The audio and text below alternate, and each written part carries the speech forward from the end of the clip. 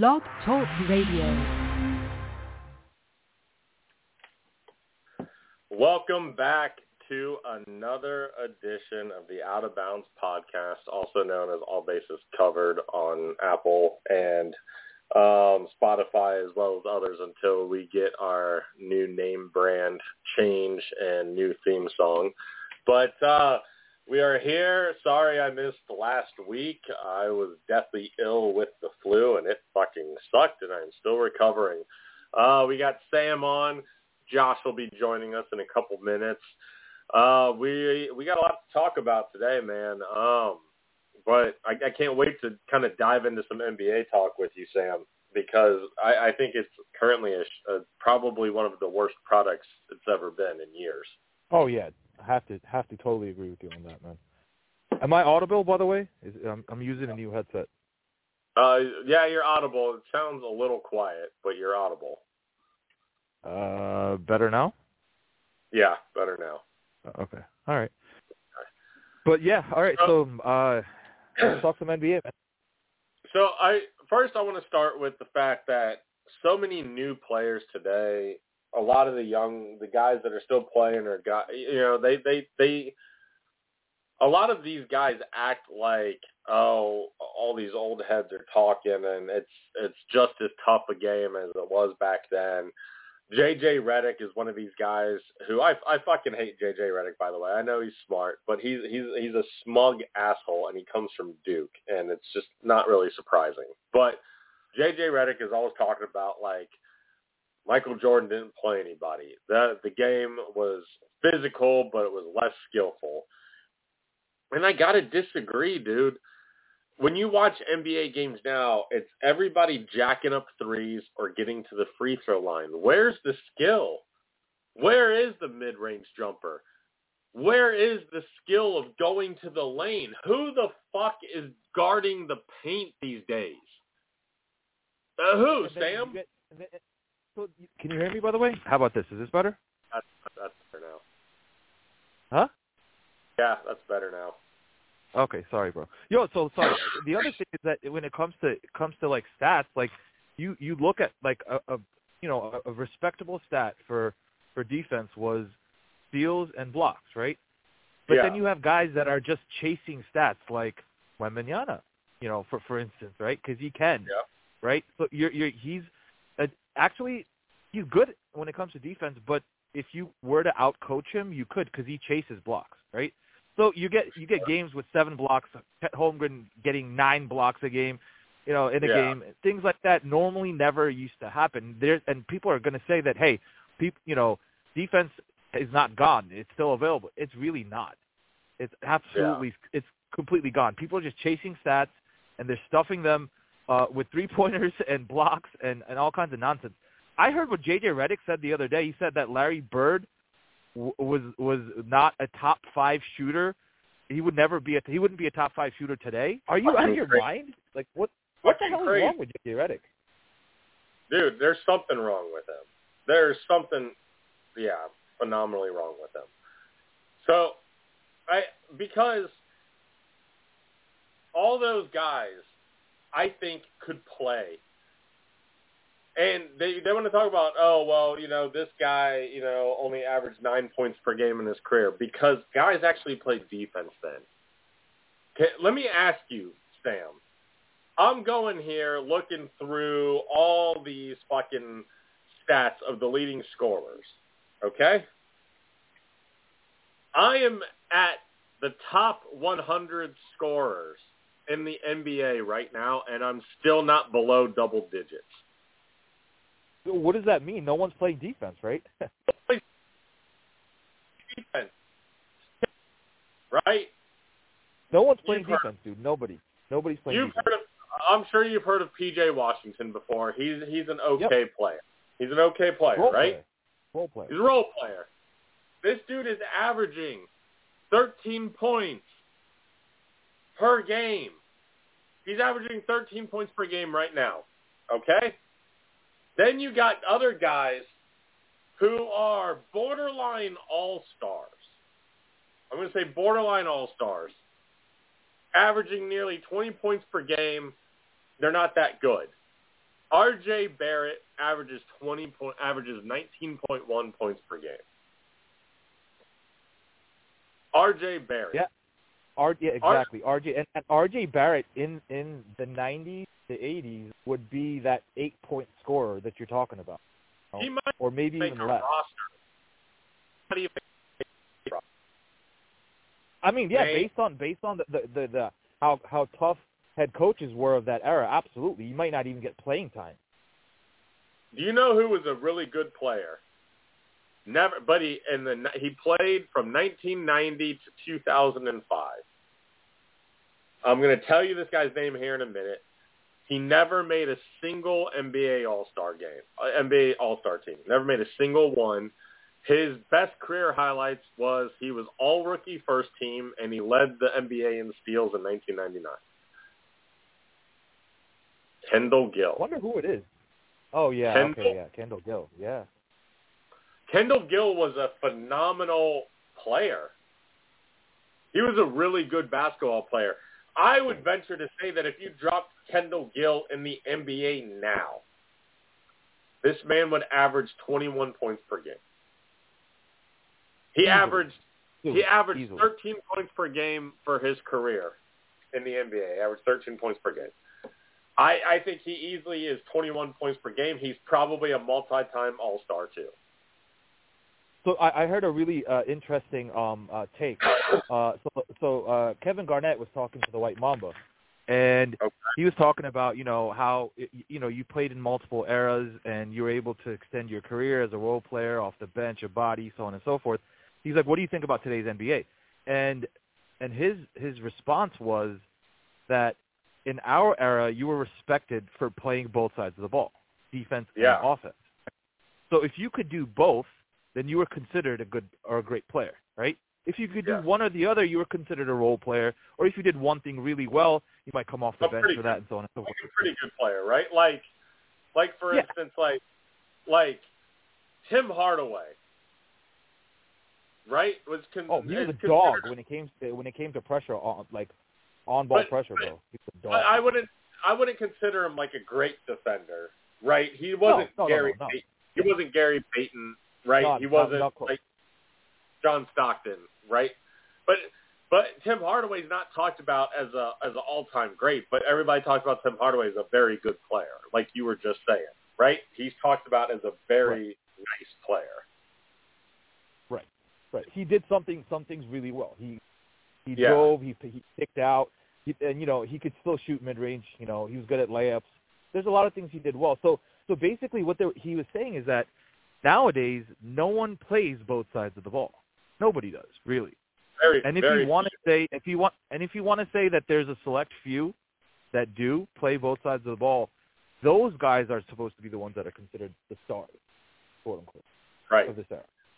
The only two guys that I would say truly play both sides of the ball at a fairly close to elite level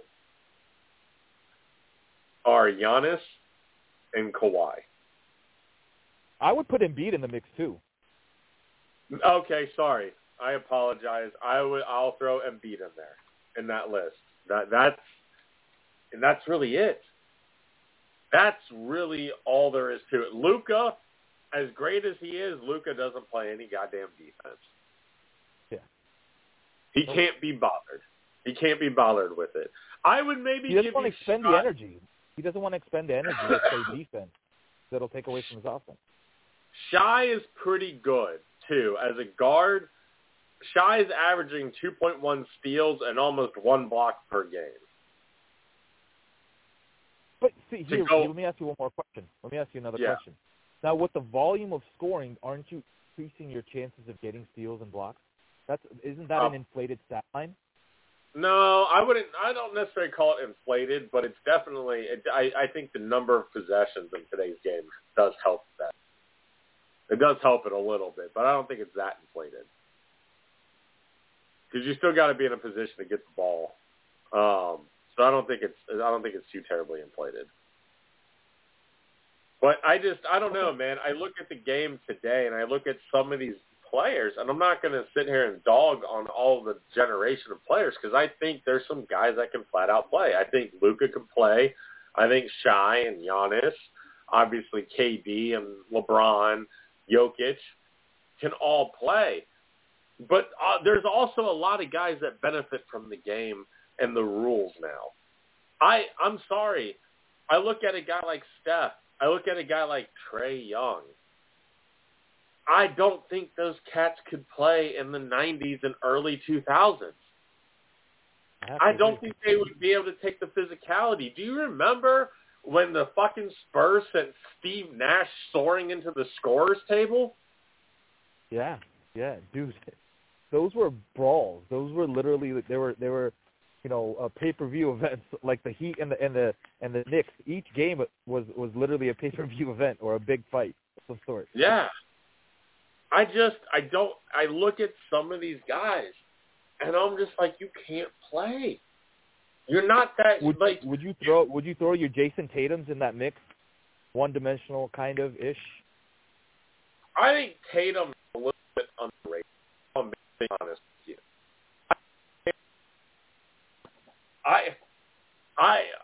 If I'm looking at this list though right now, and if I could say in 5 years who I think will be the top 3 players in the NBA, I'm going to give you my top 3 players in 5 years. Now this is also taking into context current age because right now I think Joker's like 28 years old, so you would be like 33 in 5 years, right?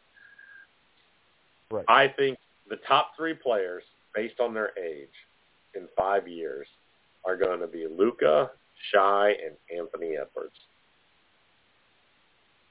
That's a pretty solid 3 because Anthony Edwards is, again, also playing very well.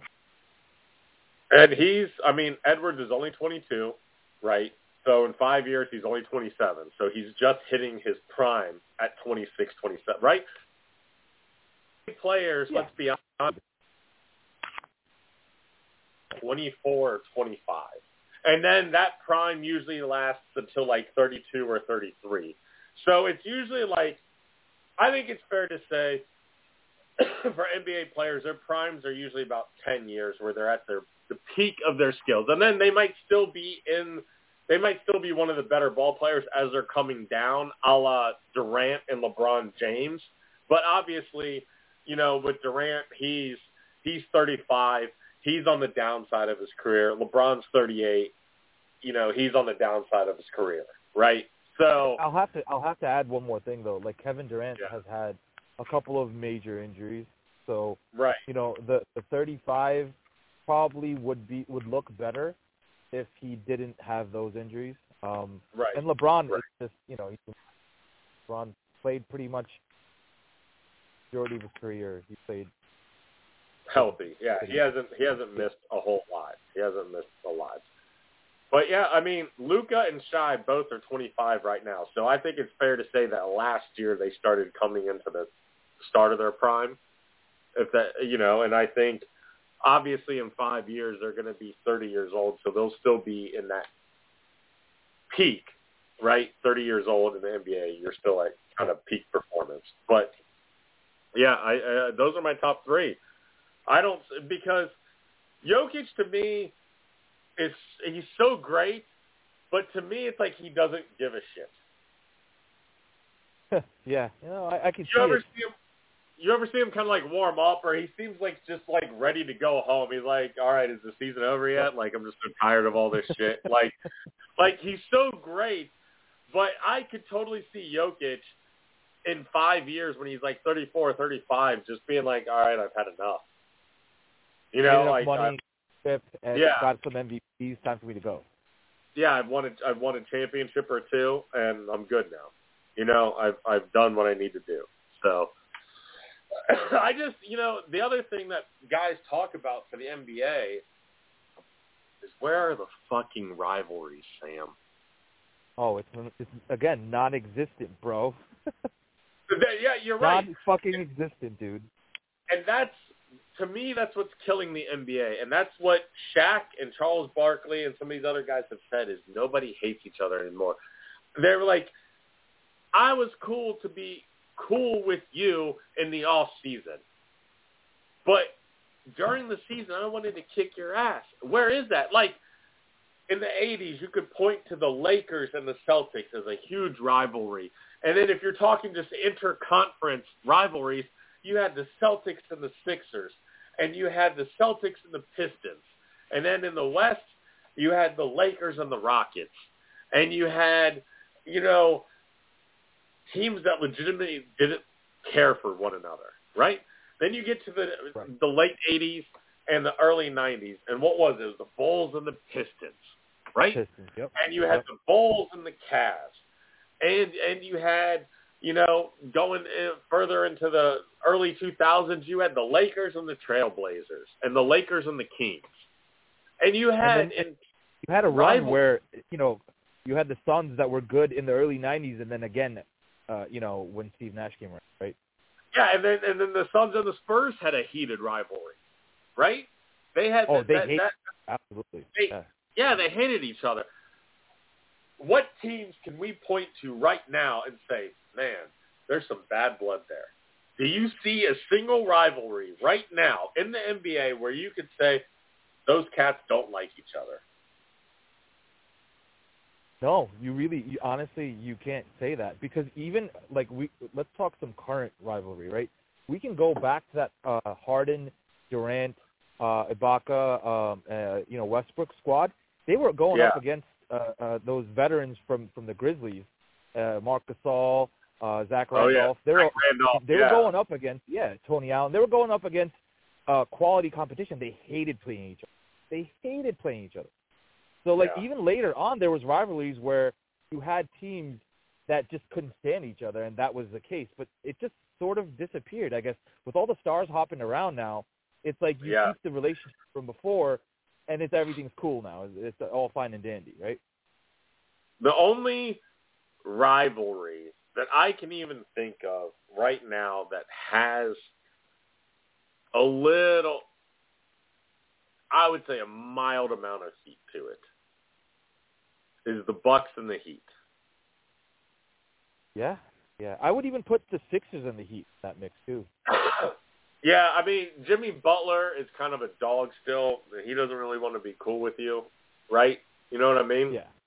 Yep. And the Heat have knocked out the Bucks in the playoffs multiple times, and I think they got Giannis's number. But Giannis is so laid back that he don't even give a shit. Like, Giannis got his ring, and I don't think right now, if Giannis got bounced in the first round of the playoffs for the next 4 years, I don't think he'd give a shit. That's my other contract would be up, and then he would go somewhere else, right? Yeah, and that's my biggest problem too, is the lack of rivalries, because you can't say that in any other sport, Sam. Right now, football still has heated rivalries with teams that just flat out don't fucking like each other, right? The Bengals. There's never going to be a time where the Jets like the Patriots ever in history, right? You know, or even the Jets and the Bills, right? Yep. And the Bengals, they fucking hate the Steelers still, and they don't like the Ravens. And you know, so like in football, there's rivalries. In hockey, there's teams that don't like each other. They fight all the time. The Bruins and the Flyers. And then you got baseball. You still got teams that don't like each other, that throw pitches at each other's heads. Yep. Full out brawl. Yankees and the Rays still hate each other. Yankees and the Red Sox. And the Red Sox. That's been going forever, right? Yeah, like, so basketball doesn't have any dogs there. So the other thing that I brought up in a chat before, and I was talking about how soft players are. Trae Young's probably going to miss the rest of the season because the Hawks are, like, battling for a play-in tournament spot. Nobody gives a shit, right? But he elected to have surgery on his hand. He, I think, broke his left pinky finger, Sam. It's his non-shooting hand. Right. Well, all I would say is that if you told Kobe Bryant that right now, he'd be like, what the hell is wrong with you? You're an all-star. You are a premier star of the NBA. You don't think you could fight through a couple of weeks to let it heal? No. Yeah, because, No. dude, you put on the pinky, you put, like, a splint on there, right, to hold it in place with your other hand, with your other finger, with your ring finger. It's your non-dominant hand, and it's your non-shooting hand. Now, granted, NBA guys can all shoot with their left, but that's only when they're dribbling to the basket. But I'm sorry, can we just talk about not even shooting? Like, how about you refine the other part of your game of just racking up assists, bro? I bet he can come in and give you 12 points and like 18 assists and still impact the game in a different way, right? Yeah, I mean, I can't even imagine, like, if a quarterback broke his pinky on his non-throwing hand and elected to miss 6 weeks of the season to have surgery on it. Yeah. There are players that tore rotator cuffs and, like, they still played. Quarterbacks. Yeah. Hell, Phillip Rivers played with a torn ACL. Yes. Yeah. I mean, fuck, Jack Ham or Jack Lambert broke his leg. Jack Ham broke his leg, and he finished the game. So yeah, you could, bro. SAWFT, bro. Dude, totally. And like Ronnie Lott, didn't he dislocate his pinky and he just had it chopped off? Yep. Because he played the game, the blood flow stopped, and they had to amputate a piece of it. Yeah. To me, man, I feel like that, when I saw that, I'm like, so he injured his finger on his non-dominant hand, and he's having surgery on it? For real? And then you got guys that hurt their fucking knee, and they missed a year and a half. So, what the fuck are we doing, man? Like, what are we doing? Like guys tear their ACLs in the NFL and they're back in 8 months. You're going to tell me, as a basketball player, you need a year off in 6 months to come back? Yeah, the love is gone, right? The love is gone for the game. where you push through injuries and you want to play for the sake of winning, really. Yeah. It's not there, man. It's not there. And then the last thing I'm going to talk about. Even in today's age of all the medical upgrades we have with technology and just science, your recovery time is actually even less. So, like, guys that came back from those injuries, and they came back at a time where medicine wasn't as good as it is now, bro, even more kudos to them, right? Yeah. Frank Gore, just holy shit, this guy tore both his ACLs, once in college, once when he got to the NFL. No, he tore his ACL like 3 times in college. Oh, 3 times? Holy shit. Yeah. So he was Frank always Gore for you, man. I mean, Willis McGahee's another one. He tore it like twice, I think. Yeah.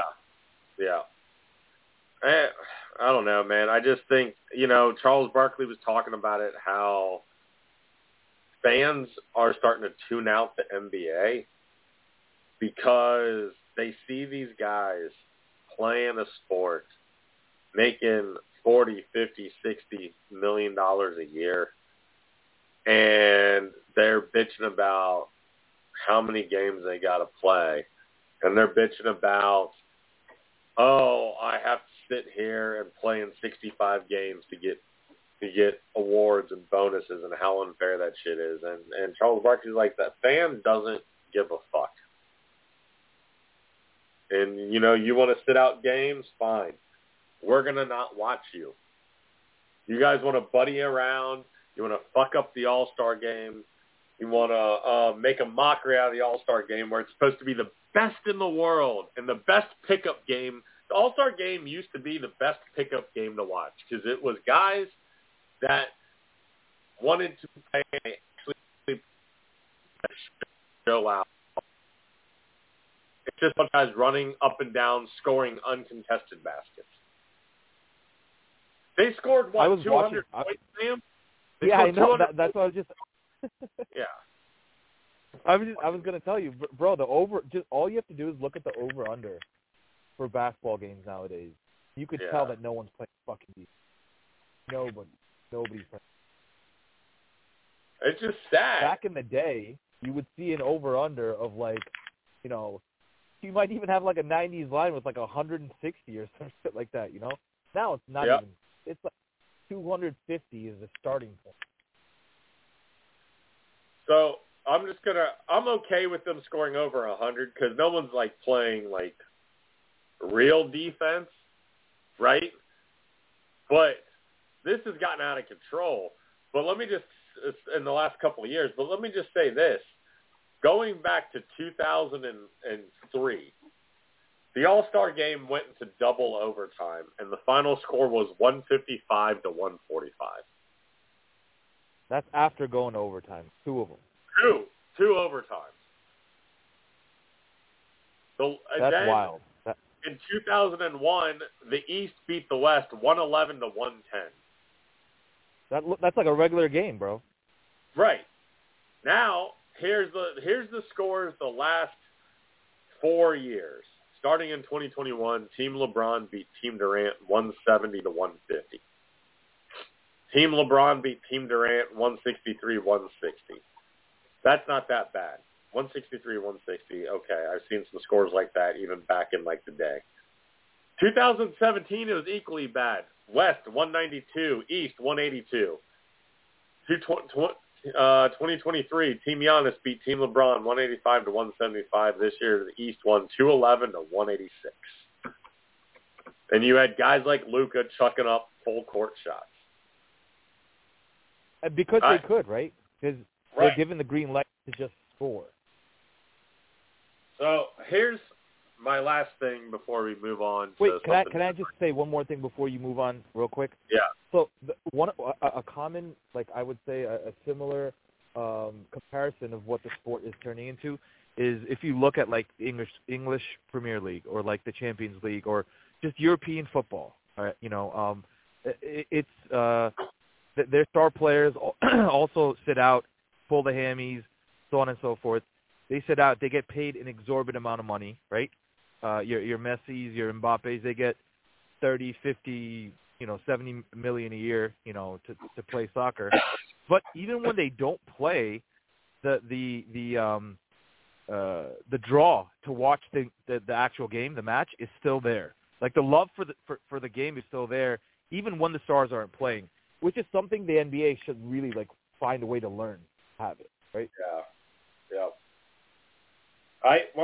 But the thing is, NBA is driven by stars. Soccer is an international sport. Soccer is the most popular sport in the world. And to me, it's the equivalent of football, right?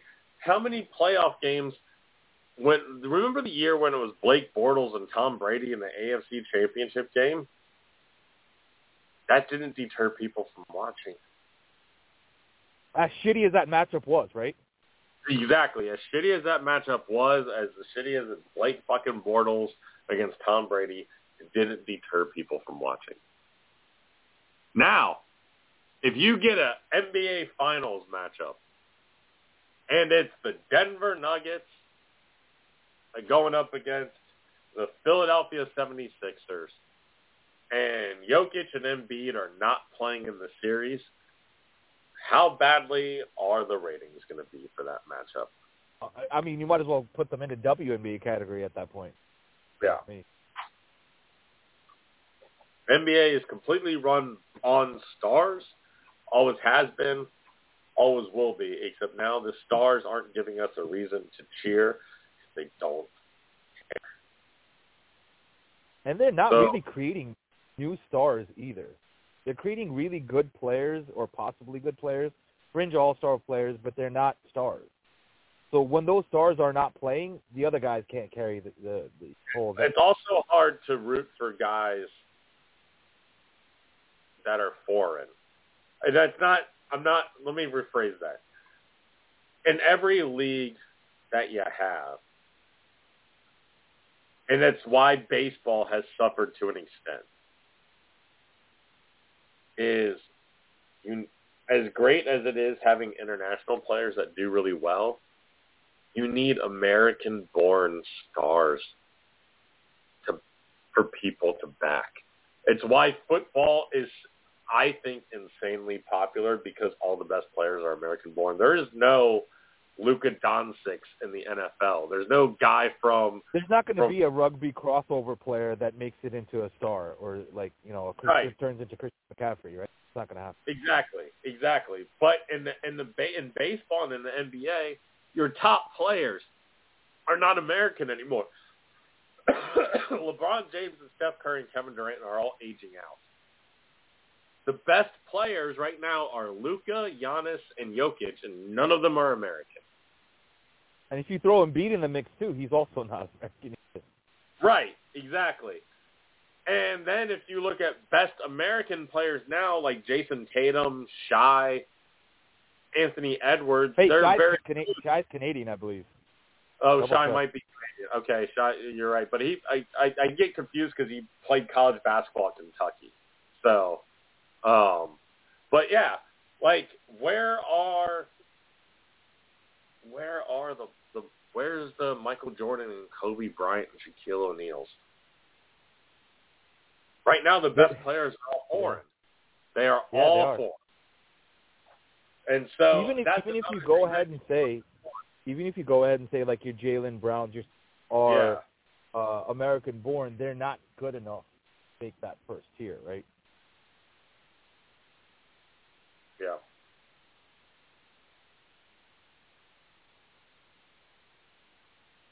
Yeah, I mean, you can look at our stars like American-born stars, and you can say that, you know, you have,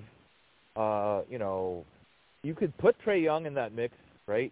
If you would like to, right? You could put him in that mix, but I would not. I know, but he's considered an all-star. He's American-born. You know, your Jimmy Butlers are too old. You know, that group of people are too old. They're not making it. Your Anthony Edwards, your Tyrese Halliburton, they're not just there yet. Really, they haven't exploded into becoming a Kobe Bryant or whatever you want to call it. So, yeah, it's totally not there. Madonna, who looks like the next big thing, is from fucking France.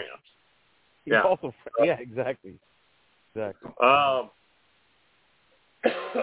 Real quick, though, I wanted, as I got this cough, I wanted to talk about this real quick. I know we're going to get to some wrestling. I don't know where the fuck Josh is. Josh said 10, 15 minutes, and it's 8. He's missed half the fucking show. So, anyways. He's too busy circle jerking, bro. Go. I guess so.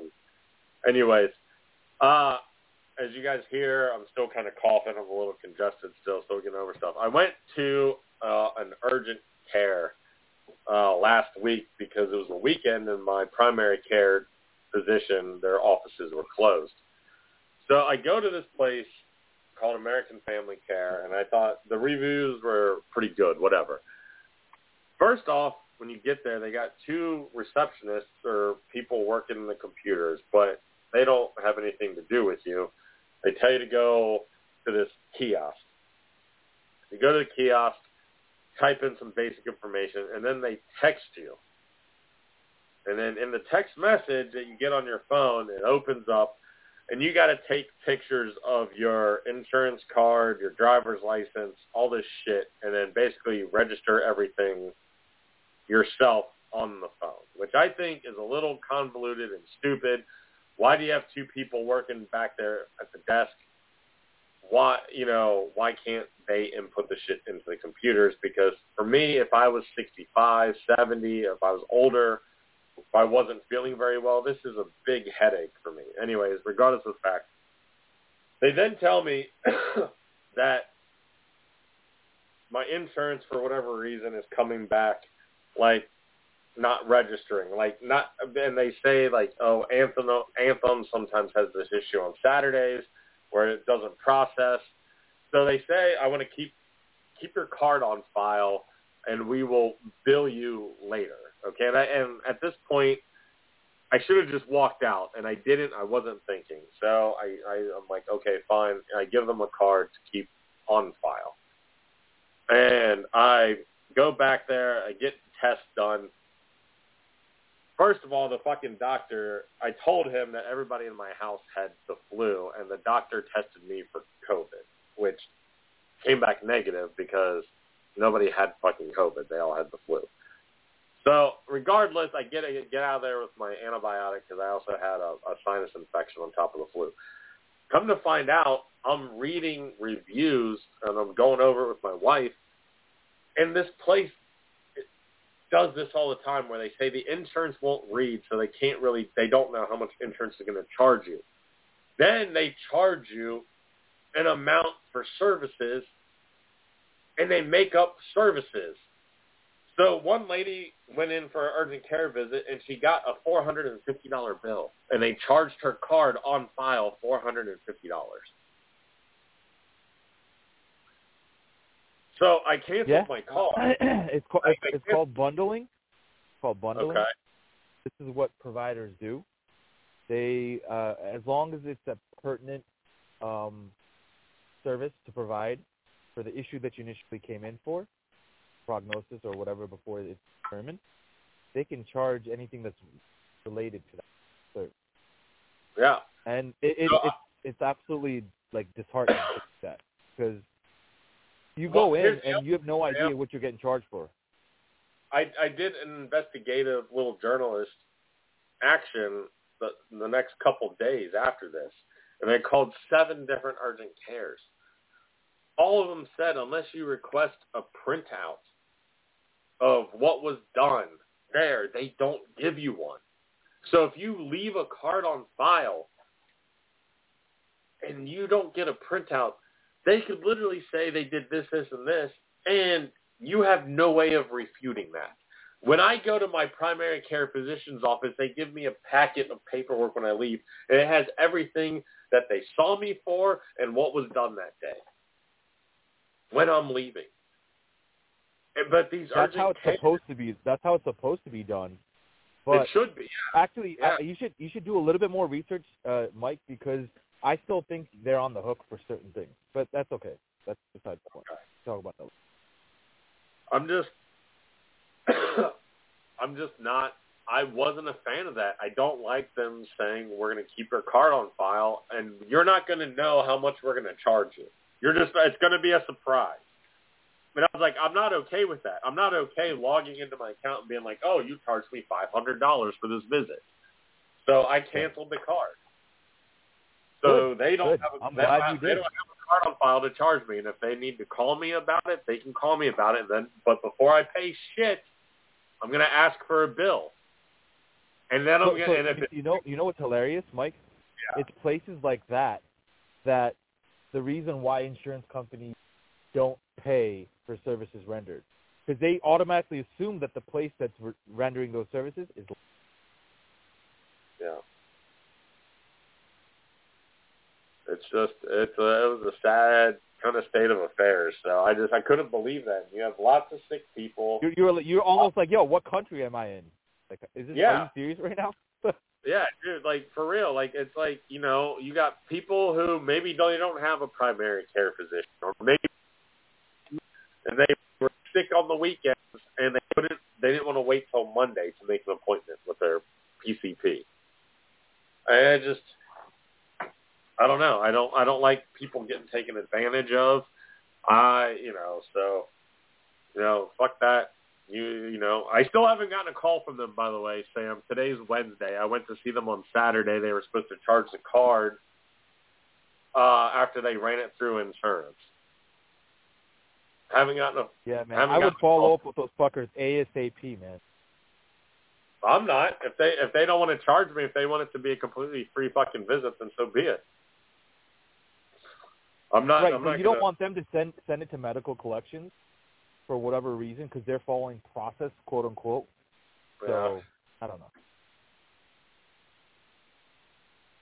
But anyways, that was my little rant and little deep dive investigative journalism. You want me to tell you a quick little story real quick about what I did to the dentist? Yes, let's hear it. So I go in to the dentist, and I'm telling them, look, I know I have my wisdom tooth over here that needs to get pulled. It came out. It's impacting the entire top part of the left side of my teeth, and so on and so forth. And they're like, all right, well, let's take some x-rays. And they're like, all right, they go on the other side to take the x-ray. I was like, why are you trying to take an x-ray on this side? My tooth is on this side. Left side, you'd go on the right. They're like, oh, we wanted to see the whole picture of the mouth. I was like, no, so you can charge my insurance company for the number of x-rays that you're doing? I know exactly what you're doing. So just take the picture where the impact, I'm telling you where it is. Outside of that, don't do anything else. And he's just like, well, I can't promise. I was like, I don't care about your promise. Go ahead and do what you're supposed to do. They took one x-ray, found my wisdom tooth, found where it was impacted, and they pulled it. But they wanted to run me like 5 other tests, more x-rays, all kinds of other 3D imaging. So what? So you could charge me for it? No, man. That's crazy. These places, man, all these medical providers, so many are just fucking wicked sketchy, dude. It's fucking It's insane. like the Wild West, man. They feel like they can charge whatever they want for whatever service. There's no standard of like what you could. Is Addy gonna be calling in to us this evening? Nah, he's actually moving. He's actually moving to his new house. So he's exposed at the moment. All right. Well, anyways, we've got maybe a couple minutes left. We can talk. Some sad news from the world of wrestling today and world of entertainment too. We lost. Not only did we lose Richard Lewis and we today, lost my boy on Curb, man. Kirby Enthusiasm. Yeah. But Damn. Virgil also died today. Yeah, that's rough. Yeah, so we lost Virgil today. He was 61. Richard Lewis. And then just recently, Ollie Anderson, Arn Anderson's older brother, passed. That was like 2 days ago. Yeah. Again, wrestling stock, right? Yeah. Yep. So, it just, I don't know, man. That's sad news all around today. But we are in peak WrestleMania season, right? And we don't have another. Everything moving forward is going to be the road to WrestleMania. Yeah, and we don't have another pay-per-view until April, which is when WrestleMania is. There is no March pay-per-view. So, I don't know, man. I like Drew McIntyre. I think Drew McIntyre is going to win the World Heavyweight title from Seth Rollins at WrestleMania. I don't know how only to have Punk come and take it back, right? Because they still have to do the Rollins Punk storyline. You know? So maybe if or maybe does they'll get do it. Punk and McIntyre. Maybe they'll have a Punk McIntyre feud. Nah, it's not going to sell as much as Punk and Rollins though. Like it has to find its way back either to Punk or Rollins in order for it to that storyline. It would have happened if it wasn't for the injury, right? I don't know if I would trust in CM Punk right now because the AEW put the title on him twice and he got injured all the time. So he's in such bad shape, dude. He's back. He's terrible shape. He's back for one match, the Royal Rumble, and he gets hurt. He tears his tricep, and I feel like right now he's just injury prone. He was always a smaller guy, right? He's not a big guy. He's not like Drew McIntyre, Kane, but he doesn't stay healthy like a Shawn Michaels did, like a Daniel Bryan. Even Daniel Bryan, well, although Daniel Bryan missed a lot of time with the neck injury. He did, but when he was healthy and he was wrestling, he had runs, right? Yeah. To me, this is feeling a little Dolph Ziggler-ish for CM Punk. Remember when Dolph Ziggler would get pushed and then he would get like the belt, like an Intercontinental belt, or he'd get the World Heavyweight title belt, and he would get hurt and he'd miss time and they would take the belt off him? Yep.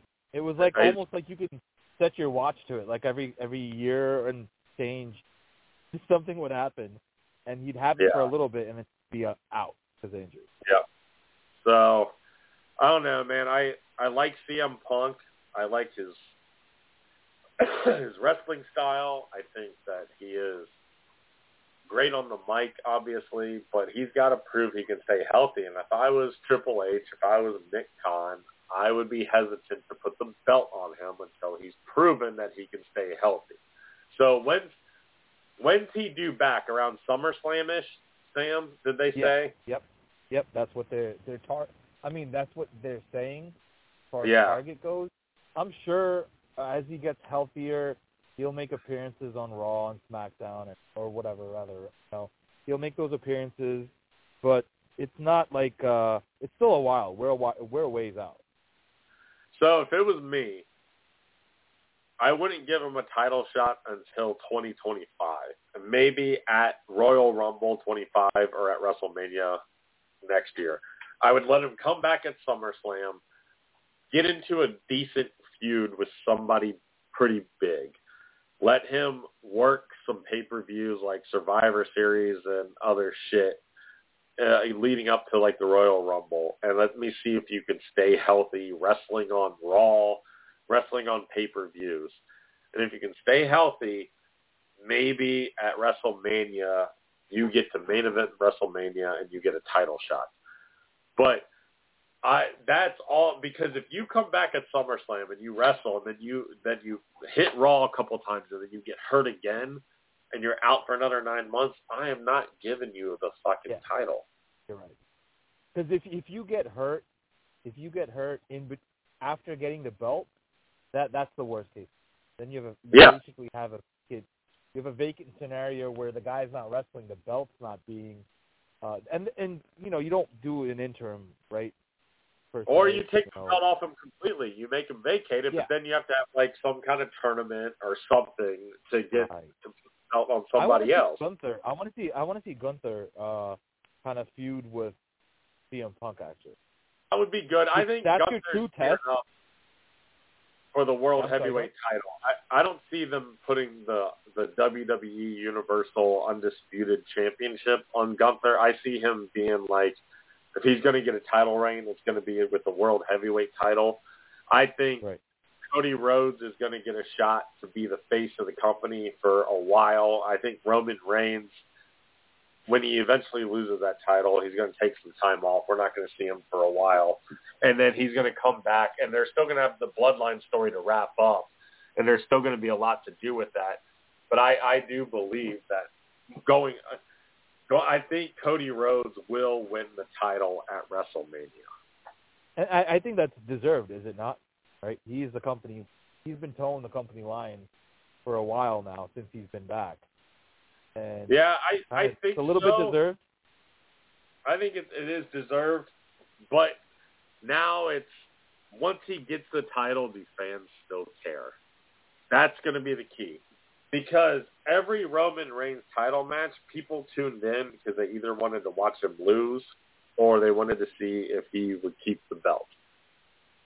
And there's some interest there. You cannot tell me that there aren't guys in the WWE that the crowd rejoices when they become champion, but once the chase is done, they lose steam. Daniel Bryan, he's got to find a way to ignite it, keep it running after he gets it, right?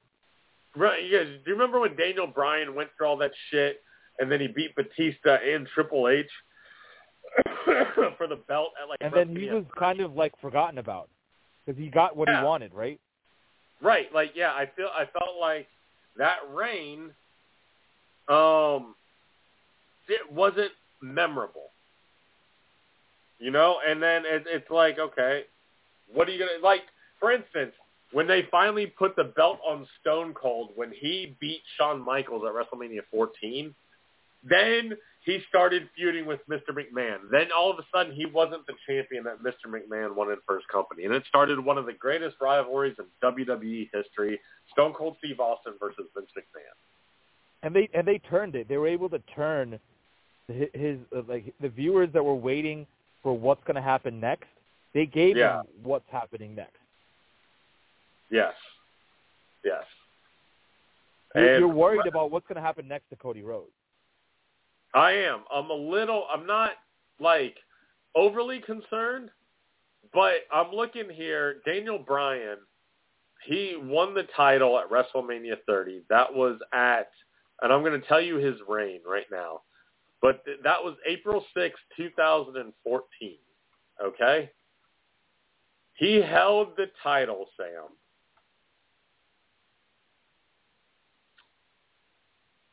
He held the title 3 months for 64 days. Yes, that's going to show you he probably maybe didn't build up enough steam for him to have it almost, no? His longest reign as champion was 145 days. That's almost like a pebble in the ocean when it comes to range. It's not long at all. It is long, but it's not long, right? Right. That was November 13th, and he held it until April 7th. In that sense, when you look at like Gunther's reign, as you have to respect it. You know? Yeah, you got to respect that. Daniel Bryan, when he won that belt, that was like that was the biggest thing. He beat Batista and Randy Orton for the World Heavyweight title. First, he had to beat Triple H there, and then he was added to the championship match. And everybody's like, this is the culmination. This is for Daniel Bryan.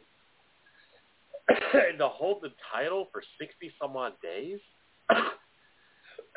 it's just, it's a disappointment. So, hold on. But one thing about wrestling. Glad you could make the last 7 minutes of the show, Josh. Yeah, my bad. Oh no, yeah, you're talking about Daniel Bryan with the 60-day reign after that whole build-up. You don't have a chance to talk right now. You haven't showed up for the other 52 minutes of the show, so wait till we're done. I'm fucking with you. I'm fucking with you, Josh. I'm messing with you. I'm fucking crying now, goddammit. No. So what I was saying real quick is that is Daniel Bryan's reign almost it felt like the whole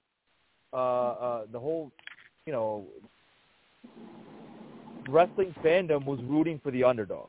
And the moment that he got it, that's it. That was the pinnacle of it. There was nothing more to do after it. Not necessarily. I think it goes back to McMahon.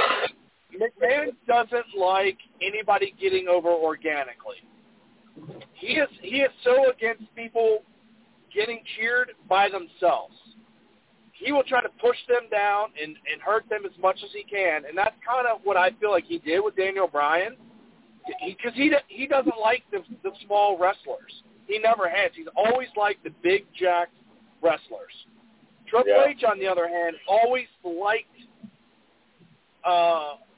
wrestlers that could actually wrestle for a while, weren't very big. Well, because he was mentored by Shawn Michaels. He was mentored by Shawn Michaels. Shawn Michaels was the epitome of that. Shawn Michaels was not a big wrestler compared to like Undertaker at the time and Hulk Hogan and some of these other guys. No, but his mic work and his technicality is what made him put him over the top. Yeah, exactly. Same thing with a Daniel Bryan. Seth Rollins is the same way. CM Punk to a point, So, I mean, you've got these very technical wrestlers. So you're saying aesthetically pleasing wrestlers are the ones that end up with the belts? McMahon loved them, yeah. That's who McMahon wanted to push the title against, too. And and Josh, if you look at some of the guys that got pushed back in the day that failed, because it wasn't because they lacked opportunities, it was because they weren't very good. Chris Masters being one guy. Do you remember how much they pushed Chris Masters and the Master Lock back in the day? And absolutely. He was garbage. He was garbage. Same thing with fucking Snitsky. Yeah. I mean, they had a few people, and then you got people like Zack Ryder, who got over organically, and the crowd was behind 100%. And you had McMahon. Yes, they let him win the Intercontinental title, and after that, they buried him. Yeah. Well, and that's how I felt like they were trying to do with Cody Rhodes to a point until they were like, oh, fuck. we got to change this because this ain't going to fucking work. Well, I'm still shocked they haven't put any belt on LA Knight. Because they don't trust him. He's, 40 years old. He's got the crowd in there like, well, so is Damian Priest. He's the goddamn Money in the Bank holder. 100% agree with you. Yeah. But, I mean, the thing is with LA Knight, he got over organically, and they just haven't gave him his shot. They thought he was going to peak at, right after that title match. They were like, well, that's the peak of his popularity. That's it. He's going to be done. He's going to start going down. And it hasn't changed. Yeah. So I think they're going to it depends on how they do the U.S. Championship. I think they're going to do a ladder match, and LA Knight was probably going to be the one going to win that. So let me ask you. I think that's the time you give him the title. What are they going to do with Damian Priest? Because I feel like Austin Theory and Damian Priest both have not been believable as cash-in candidates for one of the major championships. It feels like Austin Theory cashed it in and got the U.S. title, I believe. I feel like that's what Damian Priest is probably going to do, or like the Intercontinental title or something. Well, if you look at Monday night, they kind of teased it a little bit, like with the Judgment Day going after Gunther all of a sudden. Yeah. So if you're gonna take the title off of Gunther, I think that's the best way to do it. Is you have Gunther retain at WrestleMania against whoever his opponent is, and then you have Priest cash in and take the title from him. But don't you think the person who has Money in the Bank should be going after one of the big titles? Shouldn't it be someone that's legitimate, that's believable, as someone that carries the world heavyweight title or the one of the somebody? It should be one of, because to me, last year, instead of Damian Priest winning Money in the Bank, you could have made it LA Knight, or you could have made it Gunther. Gunther could have been in that Money in the Bank ladder match. He could have been Intercontinental Champion. You could have had him drop the Intercontinental title at some point, then cash in that briefcase for one of the big titles. And all of that, fans would have fought up. No one believes Damian Priest as a world champion. No one believed Austin Theory as a potential world champion. And honestly, I don't think you can do it. What are you going to have? You're going to have Cody Rhodes win the title and then have Priest cash in? Probably not. That's not the smartest move.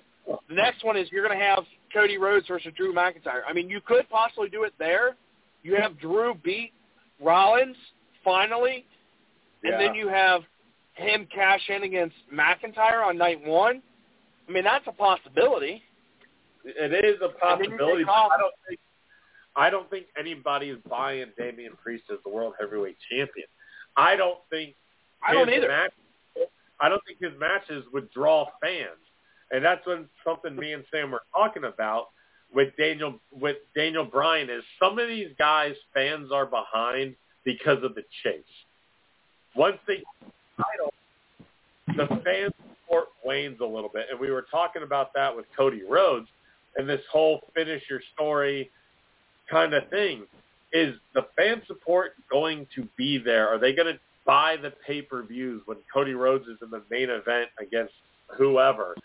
Are they going to buy the pay-per-views once he's champion? Because the quickest way for you to lose your belt is if pay-per-view buys and attendance are down when he's champion. And that's what happened to Big E. Do you remember they never got Big E into a legitimate feud? His championship reign was kind of ho-hum. And then they took the title off him. And it's so when you become champion, you better be able to still be interesting. Because if the part is the chase, then you're done. And I think that's where Cody Rhodes has the benefit of the doubt is his dad was a legendary wrestler. Cody Rhodes can cut promos with the best of anybody right now. So that's kind of what you got to look for in somebody that's going to hold the title is they can cut promos. Big E struggled on promos. I'm sorry, he did. He just couldn't do it without Xavier Woods or Kofi Kingston. He's not a one-man show. He's a three-man show. Damian Priest, if you listen to him on Friday night, he fucked up his promo and forgot what he was supposed to say. He caught himself and finished the promo, but that's not the first time he's messed up on promos. So you got to have a champion that can deliver promos on a consistent basis. That's why they've never taken the title and give it to Shinsuke Nakamura, when probably I think he would have been a good champion. Yeah, you're right. Same thing with Asuka, right? It's hard when they don't speak the language. It's hard. Yeah. So it's hard to say. Shinsuke did have a run with the belt for a little bit. Not the world title. He had it with the Intercontinental and I think U.S. title, but never the main title. No. Remember, he never won the world title because he went against AJ Styles and lost every time. Then he went against Seth Rollins and lost. That's the only two times he's fought for the main title. Oh, you're right. He's only had the U.S. title. Exactly. He was next champion, but that's it. Yeah, he was never the world champion. Yeah, NXT champion, yes, but that's not that developmental. Yeah. But you know who they can actually, if the one person I think that they can really push on SmackDown right now is fucking Braun Breaker. That dude is fucking legit.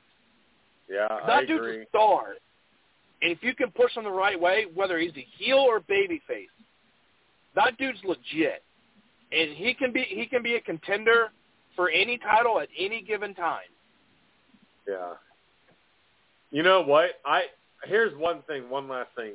If you wanted to put Nakamura as champion, you would have to pair him with a manager that could be his mouthpiece. Not necessarily Paul Heyman, someone like that. Right? But the problem is they don't have anybody in WWE that could do that right now. No, I know. But I imagine someone like Bobby the Brain Heenan. Or like Jimmy Hart. Somebody that could be the mouthpiece and then let Shinsuke kind of be like, or even if they had another wrestler who wasn't a great wrestler, but he was a great talker, somebody that they could pair with him to be like that guy, right? And they try to do that with LA Knight. Is they had him come out as a fucking manager, and it just didn't work out, and they were about to release him, and then they like, fuck, let's let him just wrestle, and that's what got him over. Yeah. He stopped being a fucking mouthpiece. But, all right, guys, well, that is all the time we have. We had a great discussion on NBA talk for the first, 35 minutes of the show or so. And I don't know if Sam's still listening. He might be on mute. No, I'm here. I was just letting you guys run with the WWE thing for me. Okay. No, but that's all the time we have. Thank you for tuning in. We'll be back at it next Wednesday for you guys. Hopefully Josh isn't a O-bag. I'll be here for the whole show next Wednesday. Yeah. I'll see you when I believe it, man. I'll believe it. All right, guys. Everybody take care. Have a good night. We'll be back next Wednesday. Thank you for listening.